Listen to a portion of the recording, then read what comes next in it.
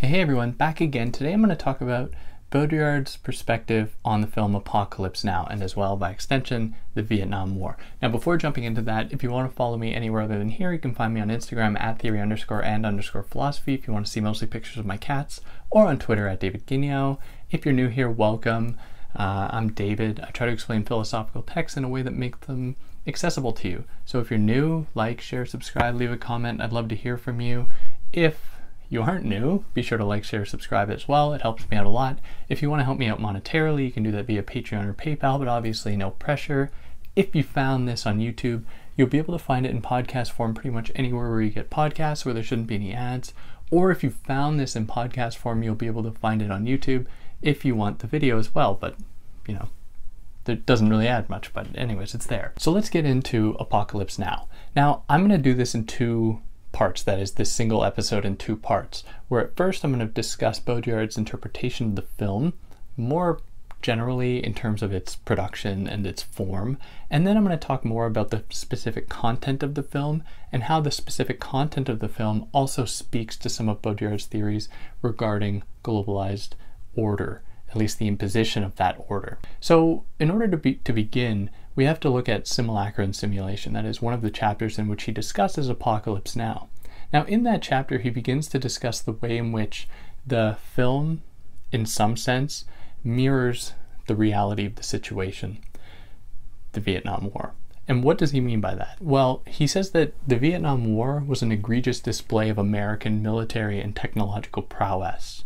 And in much the same way, the way that the film Apocalypse Now was made was through the same kind of egregious display of technological and in some cases military might, where film made an almost exaggerated use of military technology and demonstrating its pure power in the destruction of villages depicted in the film, and the napalming of the Vietnamese jungle, or the Vietnam jungle, that was just completely egregious. But in any case, that is what we have here. And so in that way, in terms of both the presentation and the actual kind of substance of it, the Vietnam War and the film Apocalypse Now mirrored one another in both their kind of extreme displays of military and technological might.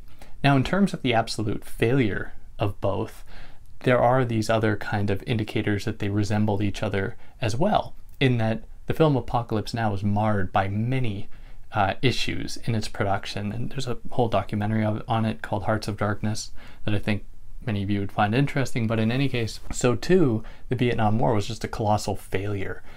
At the end of the day, the Americans were able to come out with the film in a much more substantial way than they were to actually come out of the Vietnam War. Now, I want to put a little asterisk on this and say that while it might appear that the United States did not win the Vietnam War, in many cases for Baudrillard, they won something else.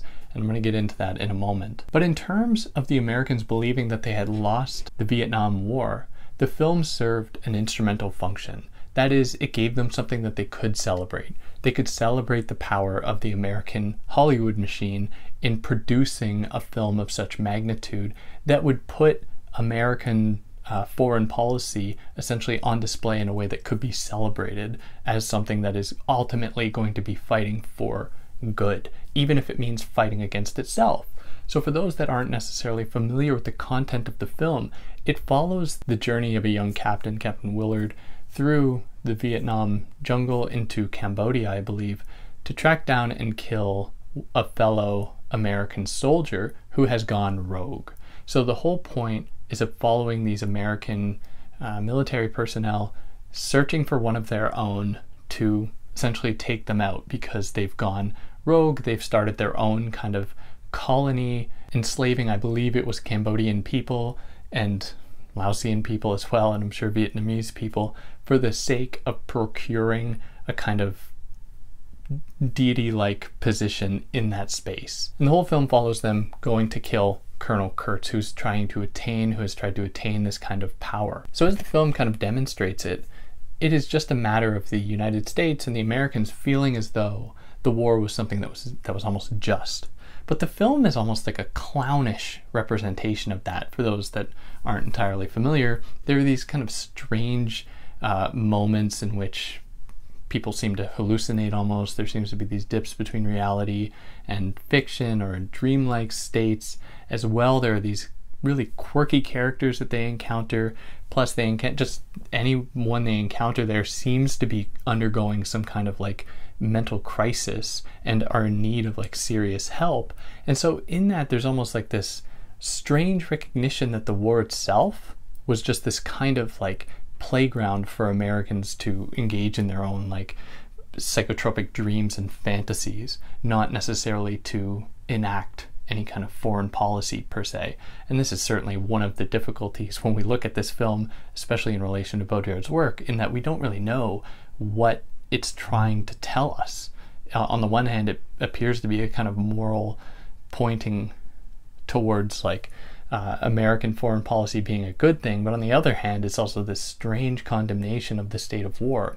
Now, Baudrillard is very attentive to this kind of ambiguity, and he says that that is very much similar to what the Vietnam War itself was all about.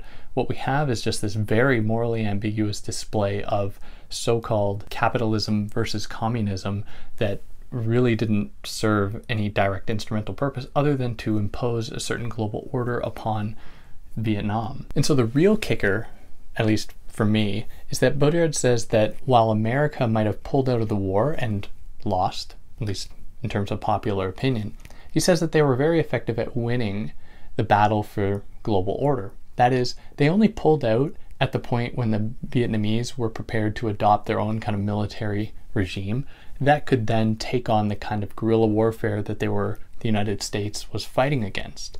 Because that kind of warfare was something they didn't like. It was off the grid, it couldn't be mapped out, statistically planned, plotted, and so once that was kind of conjured away, then the United States was like, well, our job is actually kind of secretly done here. It doesn't really matter, this capitalism, communism thing. It's all, who cares? There's water under the bridge. What we want is to impose this kind of subtle order so that we could keep track of what's going on in terms of Vietnam's military power. Now, of course, the kind of historical contingencies here are innumerable, and Baudrillard just completely glosses over all of them, just ignores them completely to put forward his own theory.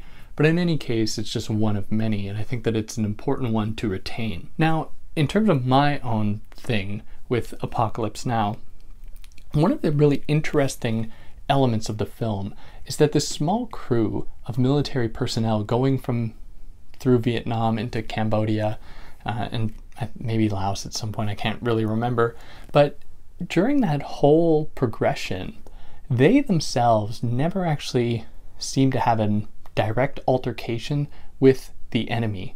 Now, I want to add a little asterisk here and say, like, well, yes, they are around other people engaging in these kind of military demonstrations in killings of so-called Viet Cong or the enemy, quote unquote, so to speak, but they themselves only ever, at least for the viewer, kill civilians.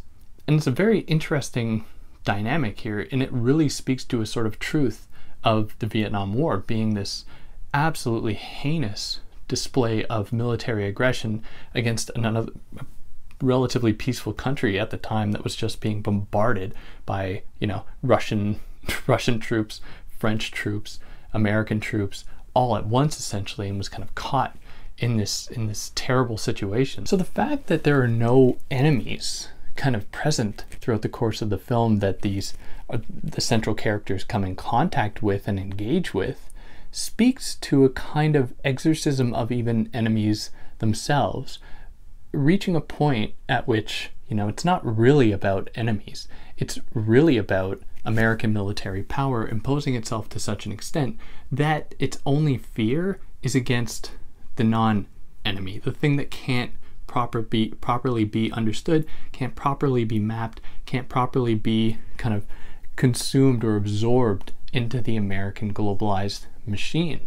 And this is why Colonel Kurtz, the rogue soldier, poses such a threat to them, because it's almost like an embarrassment that one of their own, to them, would not abide by the same kind of logic, that would not submit to that same kind of logic. So beyond everything else, it wasn't about this war. It was about conjuring away any kind of aberration to the project of this global order, hence their focus, not on these enemies, because these enemies don't actually seem to be present, but on this one rogue soldier.